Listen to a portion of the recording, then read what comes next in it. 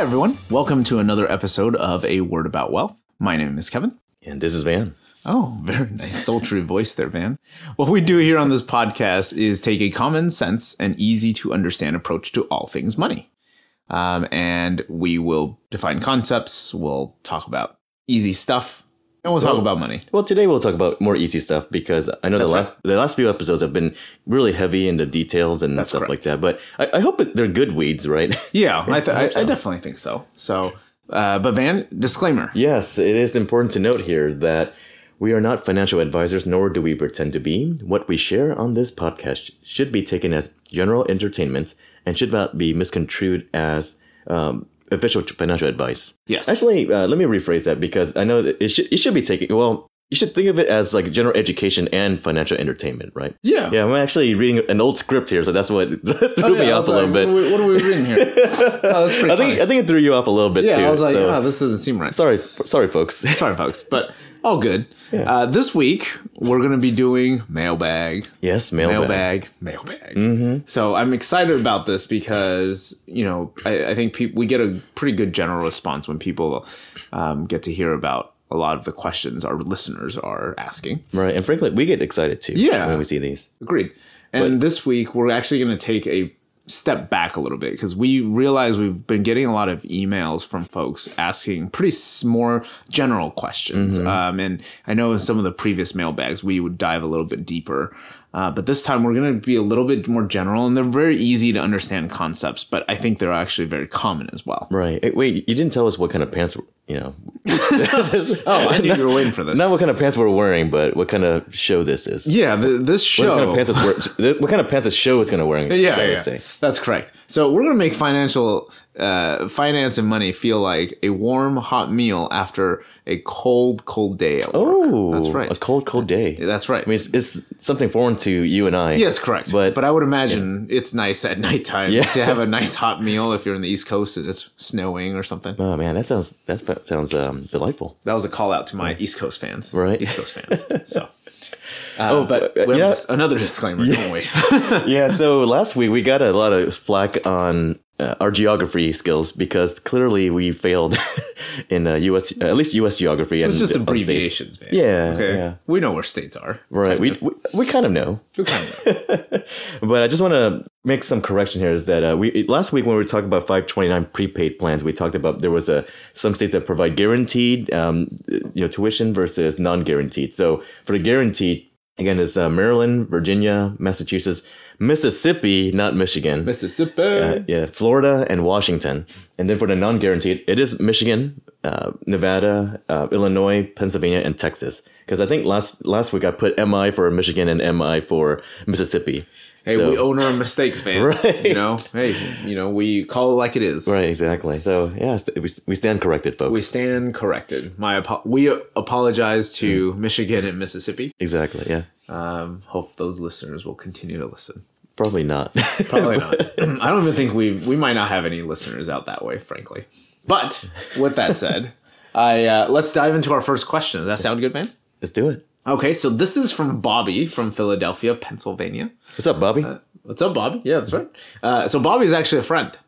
This is actually my friend. Oh, really? Yeah. Oh, surprise, huh? Oh, that's surprise. I saw Bobby yesterday. He was in town, and he actually started listening to the podcast a few weeks ago, and actually asked this question yesterday to me in person. So I've actually put it in the show notes for today as the top question. Wow. So it was a last minute ad here, but Van, his question is this: what is the best way to invest my 401k, and how do I properly read the fees involved? So we've talked about 401ks quite a bit in the past, so I want to give a little bit more context because this was a much larger conversation that I boiled down to those two questions. Oh, really? Wow.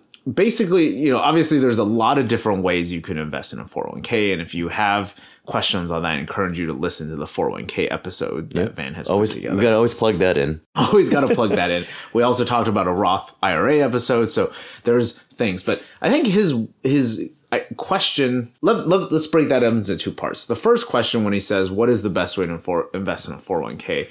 Van, I was hoping you can help answer kind of more from a general perspective. Again, just the approach to looking at a 401k, which of course is a investment, retirement vehicle. Right.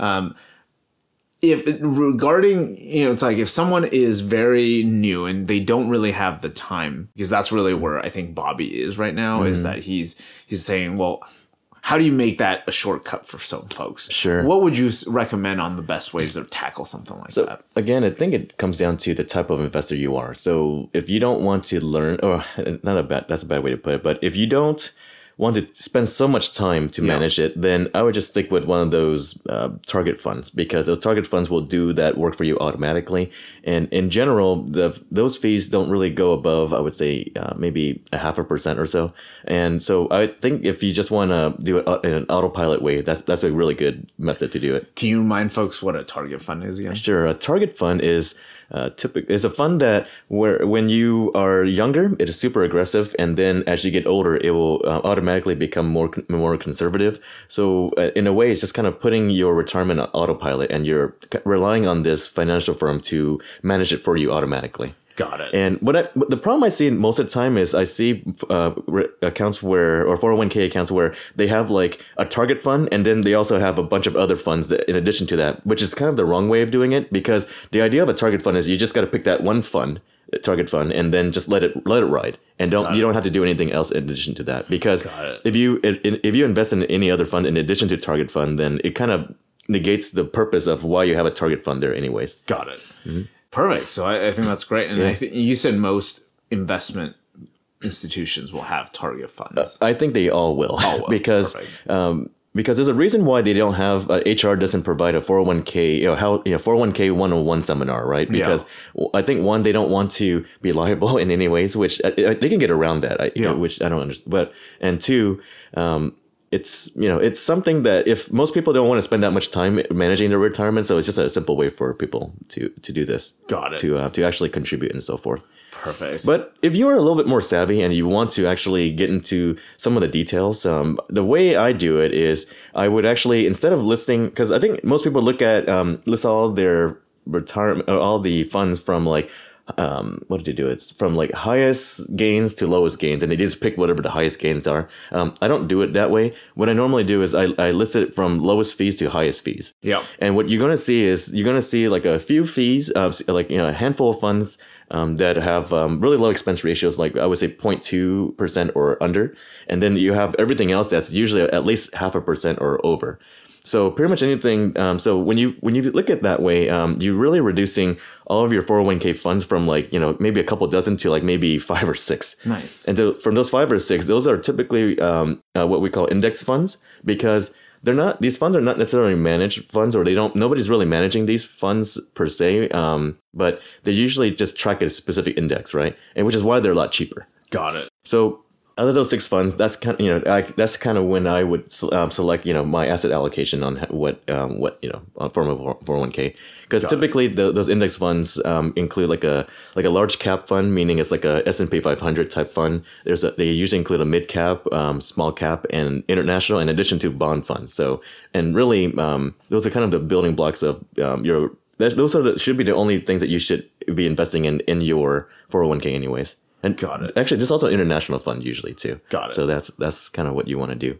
I mean, is Bobby looking for how many percent, how much in large cap I should do versus mid cap and so forth? Or is that what he's looking for, you think? Yeah, I mean, I think eventually it would be good for us to kind of almost do an example. Okay. I'd love to kind of dive into that at some point. I think his question yesterday was more of, first of all, he was giving a suggestion that might be a good idea to do. Because he thought that would be really neat for people, because there's a lot of people, I think he's saying. I don't know if he's included in this, to be honest. Okay. He might already know how to do all of this stuff. We didn't really talk that deeply about that, but I think he was helping us make a recommendation that that might be a good thing for people to really think through. Sure. And actually walk through, like, how do you read a line item of a Vanguard, stock, and then how do you actually see, this is the expense ratio, this is what it is. Okay. Which I think you have a lot of experience with, Van, having done it yourself. But it's like he was saying, like, it's like how do people see what the fees are? Sure. How do you actually see it on the line, etc.? So it depends on the type of brokerage you have for your 401k, right? Because every website is going to look a little different. But But in general, what you have to do is you have to click on each fund, and then you have to look at. There's usually different tabs and so forth, and a lot of times they're not. They could be listed as fees, which makes it simple. And then under the fees, you can look at something called gross expense ratio, and that's really the number that you're looking for to tell you what the fees are. Now, with my Fidelity 401k, when I look at I have a view where I can look at all the funds that the 401k provides, and then there's also like a column for fees, so that way I can, which is because the stupid thing with Fidelity is that at least in this website is I can't sort with the fees, but I can sort through other columns. Oh. So what I do is I just copy it into Excel, paste it, and then I sort it there, right? But yeah, it's kind of stupid that I can't sort with the fees. Yeah. So that's the easiest way to do it. But otherwise, you can just click on every individual fund. Got it. And let's say I've seen certain 401k portals where that portal just sucks. Yeah. And then it's really hard to do all that, to look at all the fees and all that because maybe it's not even there. Yeah. But what you can do is you can go to like finance.google.com or or finance.yahoo.com, and then take that like the description of the fund and then plug it in there, and you can find everything you want there. Okay, because those are really important when you're looking at a 401k, right? Exactly, yeah. And I would say that the 401k. I wouldn't worry too much about returns because, especially if you're doing an index, and most indexes follow some sort of trend in the market, anyways. So if you do that, more than likely it's always going to be increasing over time, right? Yeah. So I wouldn't worry about returns there. Cool. The only time I would worry about returns is if you're going to do individual stocks in your 401k. So, like for instance, your own personal company stock. That one you may want to look at returns, but as you're looking at an index, then don't worry about it. Got it. Yeah. Okay.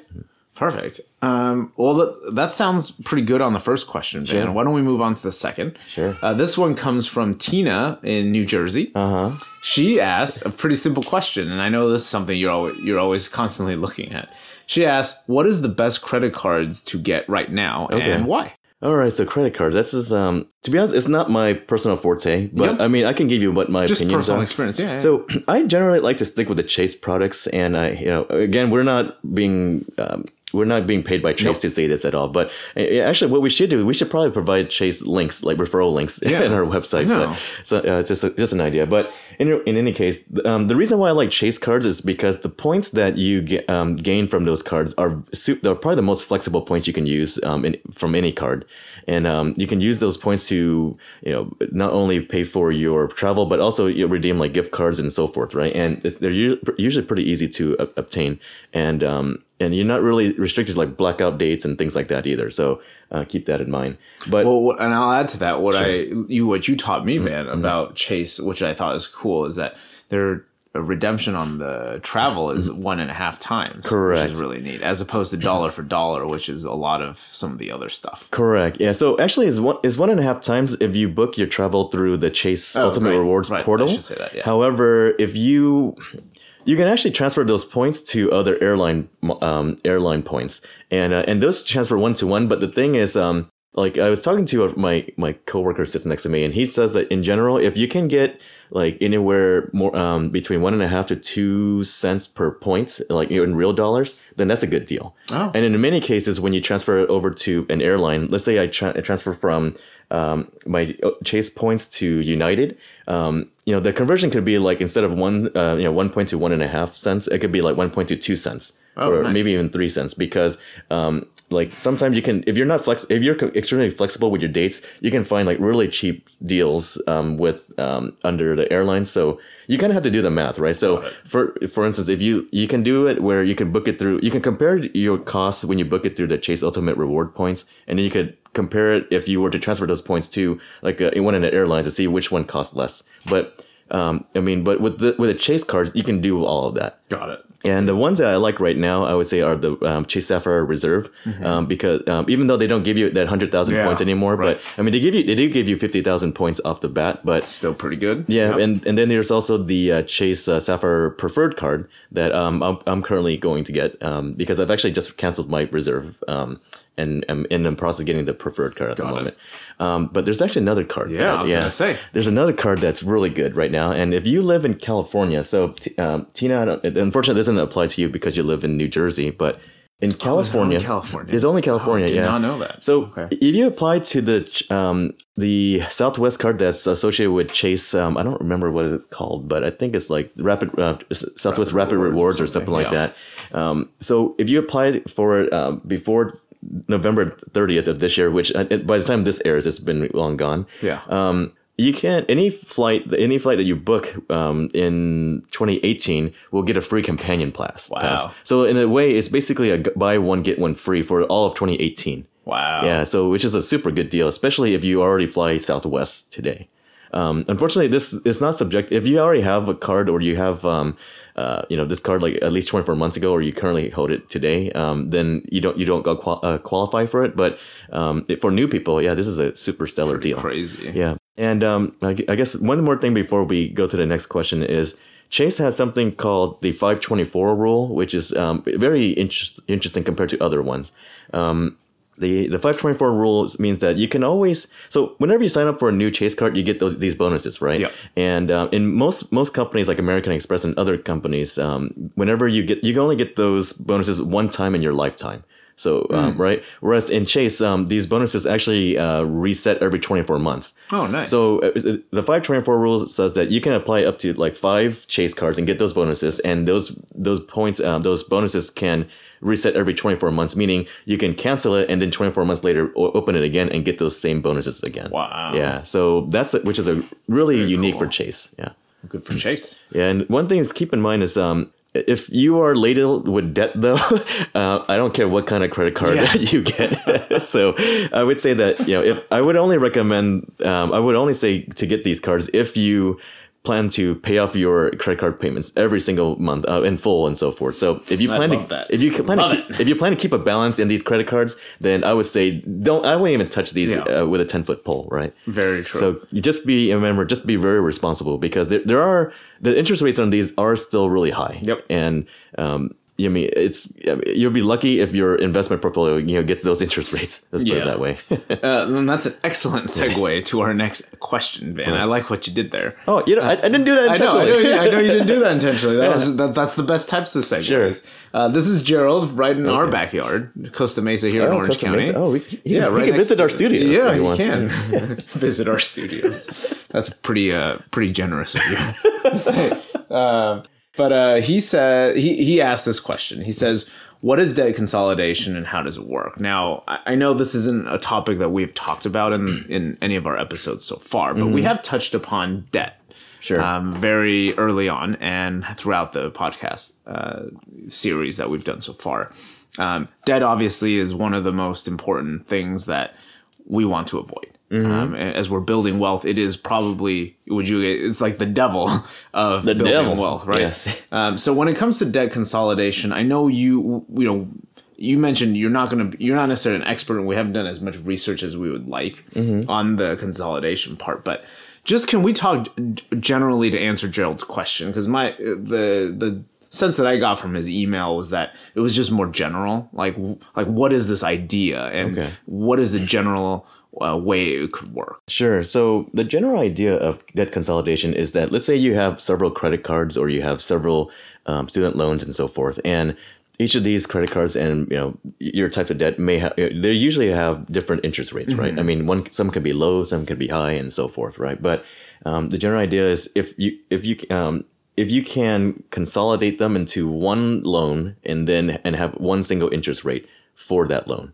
Got it. So that's really the way it works from a general sense. So it's like lots of different loans, and then you find one institution that then says, I'll take all these loans in with the anticipation that you're more likely to pay off this one loan versus several loans. Correct, right. Got it. And the thing is, some things that people don't understand is that if you have a bunch of loans and they have different interest rate, and let's say like one has a 3% interest rate, another one has a 5%, another one has a 10, 12, and so forth. Yeah. If you consolidate all that, it's not like they're going to consolidate to like the lowest interest rate that you have, right? So you should really be smart about which one you want to consolidate, because if you consolidate, they can give you like a 5% or 6% new loan, but which is great for the ones that you have more of, right? So I mean, the ones that have there are loans that have a higher interest rate than 5 or 6%. But if you have loans that are lower than 5 or 6%, then definitely do not consider those in your consolidation because it doesn't make sense then, right?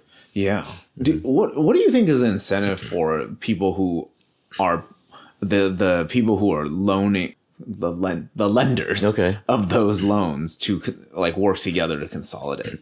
I mean, it's guaranteed. Well, semi-guaranteed income for them, right? Got it. Because right now, if you want to get some sort of quote unquote guaranteed returns, you can go through the treasury or something like that, but those interest rates are pretty pitiful. Yeah. But if you have a loan and you are giving this loan to somebody with good credit and so forth, then more than likely they're going to pay it back, and the interest that you earn from that should be still profitable for them. Got it. Right? Okay. Yeah. Cool. Let's go on to this question. Comes from Lisa in San Diego. Here also here on the West Coast. It's just got a lot of West Coast representatives here, huh? Right. She asks, very simple question: should I pay more than my mortgage payment? Should you pay more than your mortgage payment? It really depends on this one. It's a pretty open-ended question, right. frankly. I mean, I would say it's good to always pay more if the intent is to if you want to get rid debt-free, right? Yep. And you following the Dave Ramsey model and don't want to be slave to the lender any longer.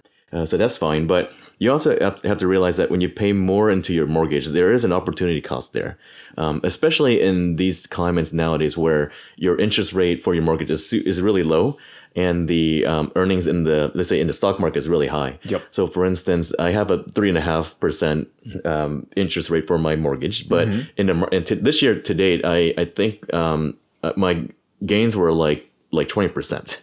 Yeah. So if I were to put all my money from any extra money I have every month into my mortgage, then I'm going to be losing out on that 20% this year, right? Right. So but keep in mind though that 20% I get from the market, the stock market, it's not guaranteed, right? I mean, it's going to be some years it's going to be lower, some years it's going to be higher, and so forth. And 2 tracks. Yeah. So, but the thing is, when you pay out your mortgage, that's guaranteed. Yeah. Like, so it really do whatever makes puts you lets you sleep at night, Lisa. And I mean, this one I can't really say if one is better than another, which is the main reason why I actually do both strategies, right? Yep. So I kind of put, I split whatever money I have at the end of the month to put that half of the money into the mortgage and pay extra on the mortgage, and then the other half into the market. Yeah, and I think this is a good question, Lisa, because frankly, Van and I we're actually do this differently, whereas I'm not really in the stock market. I'm really just focusing on paying off the mortgage and making extra payments every month. Van is doing that plus, but also doing a lot on the investment side. Correct. So when you say, Van, if Lisa says, I just want to pay extra every month, the benefit of that, of course, is you're reducing the amount of interest over the lifetime of your loan. Oh, yeah. Which, to your point, is 3.5%, if whatever percent, right? That's what you're saving. I mean, I think if you could even add an extra payment, like a full extra month payment that year, I mean, I think it can reduce it by like something significant, like 5 or 6 years or something like that, right? It's pretty impressive how much I love playing with those calculators. Like, ooh, if I could do this.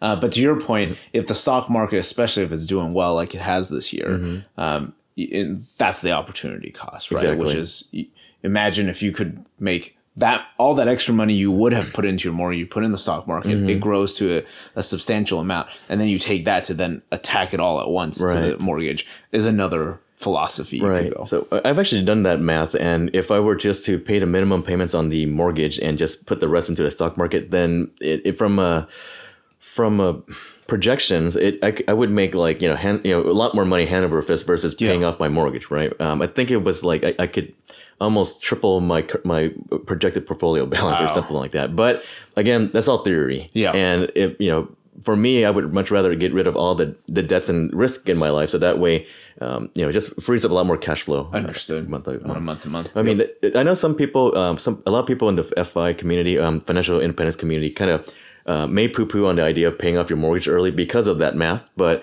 again, it's just my preference at this point. Yeah. I mean, it's also a risk tolerance level, right, Ben? Exactly. I mean, so Lisa, whatever, either way options, it can't hurt. If you're in the position to be able to pay off additional every month because you have that disposable income, that's a plus. Exactly. Totally a plus. Exactly. Let's do our last question, Van. This, I thought it was very interesting, and it seems very logical and seems very straightforward, but at the same time, you and I are dumbfounded sometimes when we hear like there's still people who are following this boat, and not dumbfounded to say, oh, we're high and mighty. It's just we need to, like, we really want to encourage all of our listeners to work on this, right? So Travis from Milwaukee, Wisconsin, he asked, should I just pay the minimum on my credit card bill each month? Why shouldn't I? It seems very, I'm extrapolating on his question, right? Which is, look, it's, my credit card bill's, $3,000 this month. My minimum payment's only $150. Right.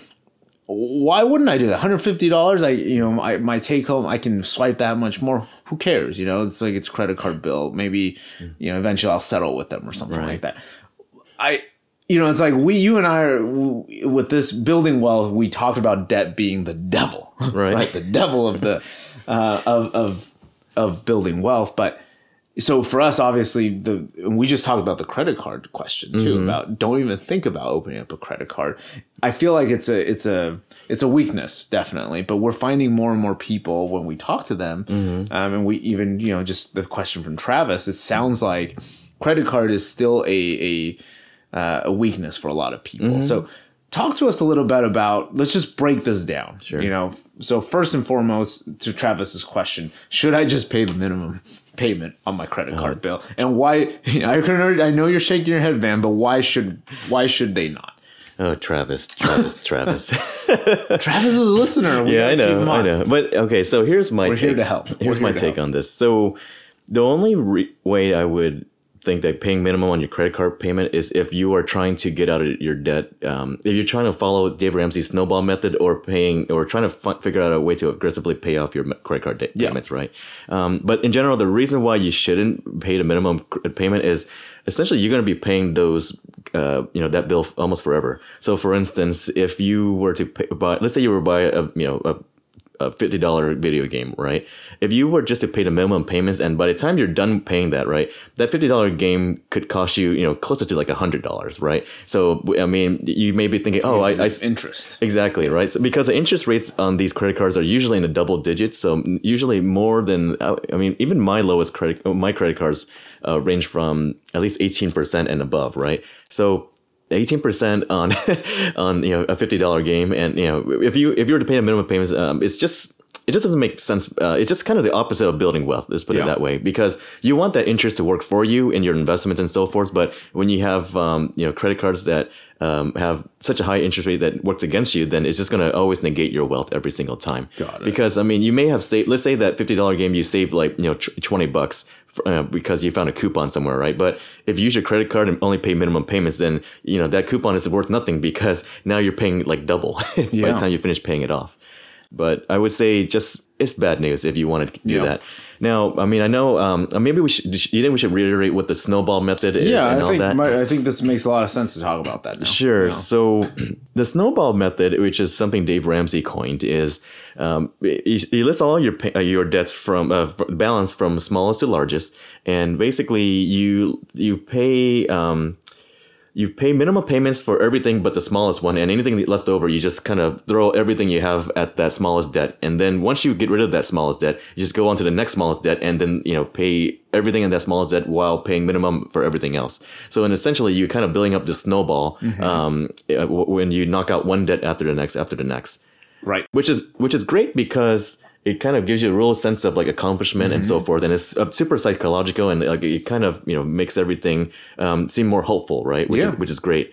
Unfortunately, I would say that's not the most optimal path. But again, if that path works for you, and I think if it just makes you feel good every day, then go by all means do it, because either way, it's still a good path to go down, right? Yeah, and definitely should be doing something like that other than just paying minimum on everything. Exactly. Because you're just going to drown in debt over time. Exactly. Right, man? And then the other method, which is the high interest first method, is kind of similar, where you list all of your debt from highest interest to lowest interest, and then similar idea is just all the other the highest payment, highest interest card or debt, you put the most money into that one first, and then you pay minimum for everything else. And then again, once you knock that out, you go to the next one, do the same thing, and wash, rinse, and repeat, right? Yeah. And most of the time, it's going to be credit card consumer debt probably is the highest interest, right? It could be credit card, it could be student loans, and it could be whatever, right? I mean, because you're right, because more than likely in that case, the mortgage would be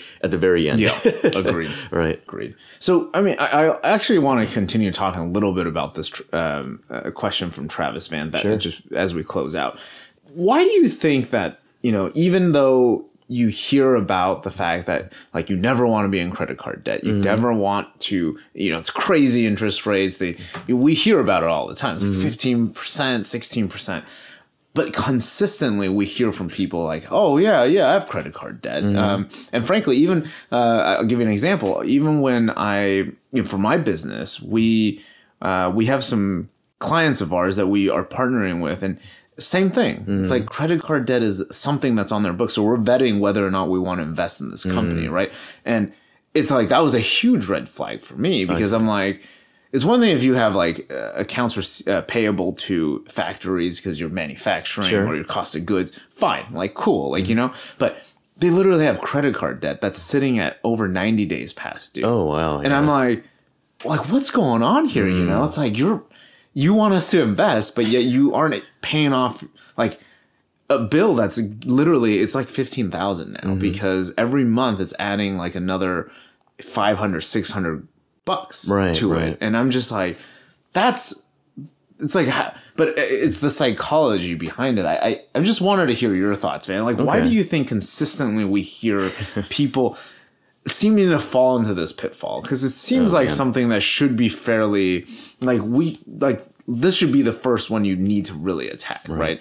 Oh man, like that's a hard question. Well, because it has so many layers, right? Because there's there's a sociological aspect, there's like economical aspect, there's the just because I feel like today, things like advertisement and things like that, like when the next iPhone comes out, everybody's kind of, I gotta get it, I gotta I always have to, kind of perpetuate this consumer mentality, right? And then I feel like everything, because back in the days, I would say when you would buy something, you would plan to keep it for a long time, and then you just kind of hold it on for like years or maybe even decades and so forth, and you're not really pushed to really buy the next new thing, right? Because the next new thing may not be that big a deal. But I feel like with today's marketing and advertisement and so forth, if you were even one generation behind, you are losing, for instance, right? I mean, I remember I had my old like non-smartphone for the longest time, and people would make fun of me and so forth. But the people who make fun of me are those who would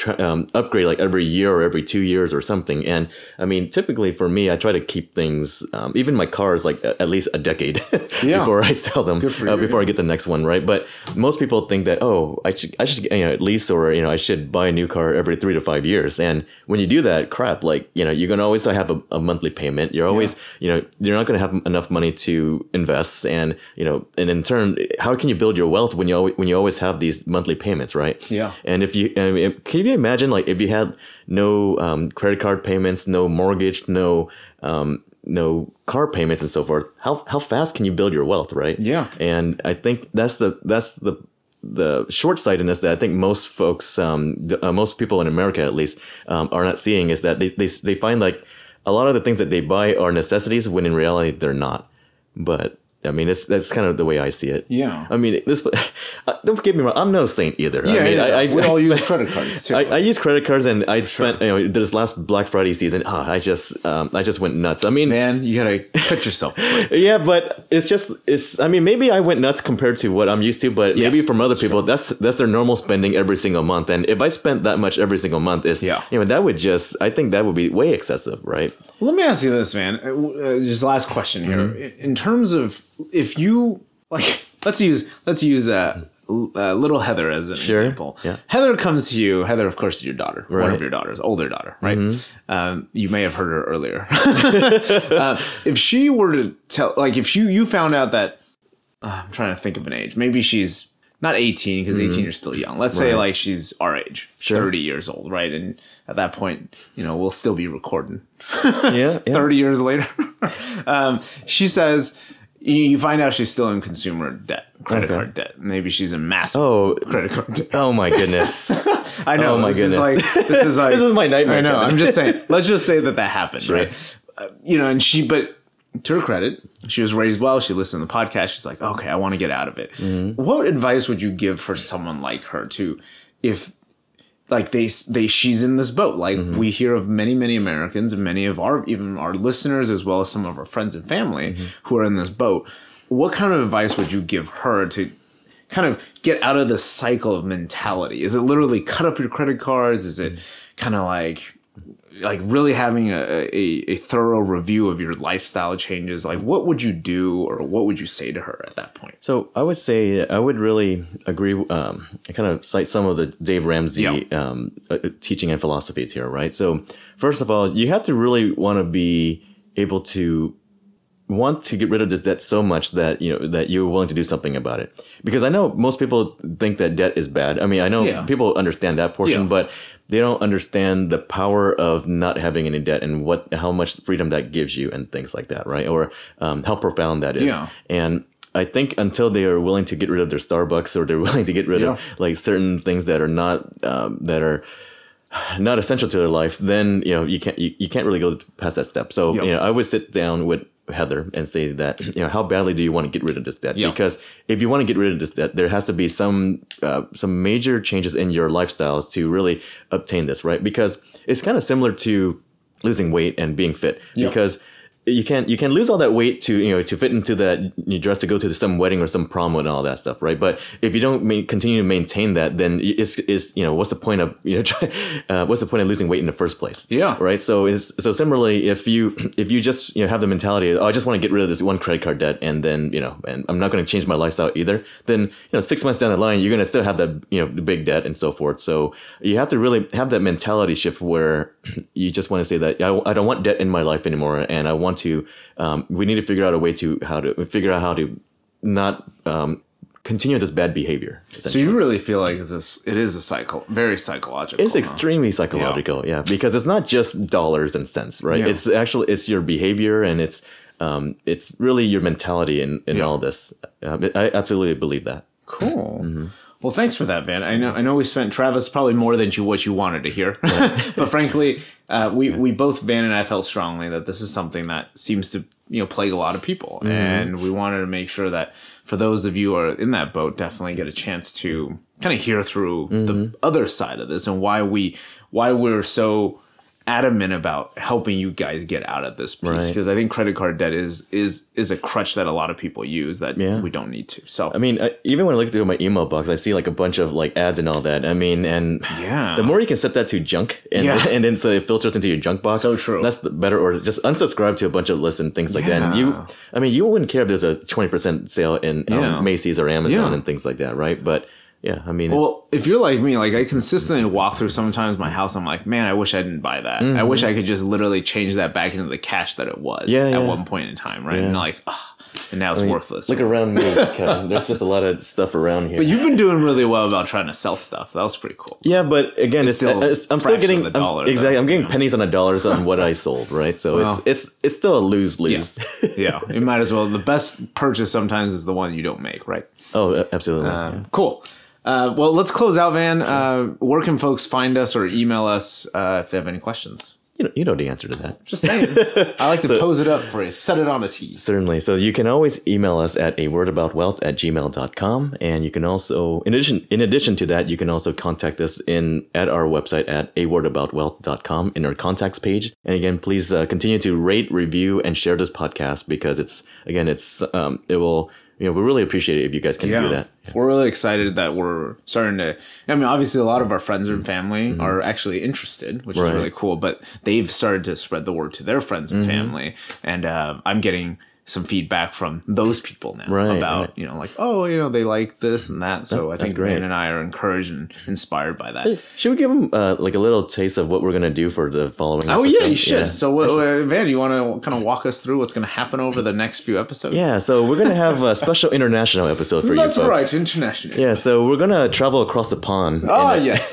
Actually, this coming weekend. That's right. And we're actually going... Show on the road. Yeah, we're going to take the show in Australia, folks. That's right. Yeah, the land down under. The land down under. Yeah, that's a terrible accent. But anyways, you're gonna. So we plan to interview some Australians, real life Australians. Yeah, so you're gonna hear like actual legitimate Australian accent, not just our crappy ones that we just said. But and our plan is we're going to have a few, maybe two or possibly three episodes on this financial life of people who live in Australia, and because I'm sure like the main principles will be the same there, but I think the way they do retirement, the way they invest and things like that may differ greatly. So and I think it could be totally different, or you can find that they're actually very similar thought process. And I think you'll find that a lot of the things that we encounter here is not just to us, you know. And I think to your point, laws and things are different, but mentality of when it comes to debt, that doesn't change. Right. So it's all the same. But so we're excited. Yeah, we're excited to hear that. I'm actually, I'm pretty. I'm not looking forward to the flight with two kids, but I mean, the cool thing is at least Kevin will be on that flight. So whenever right next to you, whenever I feel tired with my kids, I can just hand them off to Kevin. I'm just gonna put my earphones. I'm just kidding. Put them to sleep. No, of course we'll help out. Heather, and Eleanor. I hate these acronyms, man. This sucks. This is fun. This is not fun. All right. But we'll go from there. But the last thing is just, again, keep sending those questions because it really helps us kind of set up these shows for reader mail. And it also grounds us, too, because if we're going too much in the weeds or we're going too advanced or you like, or the topics we talk about are just not interesting to you, then let us know. Cool. Thanks, guys. We'll talk to you soon. Take care.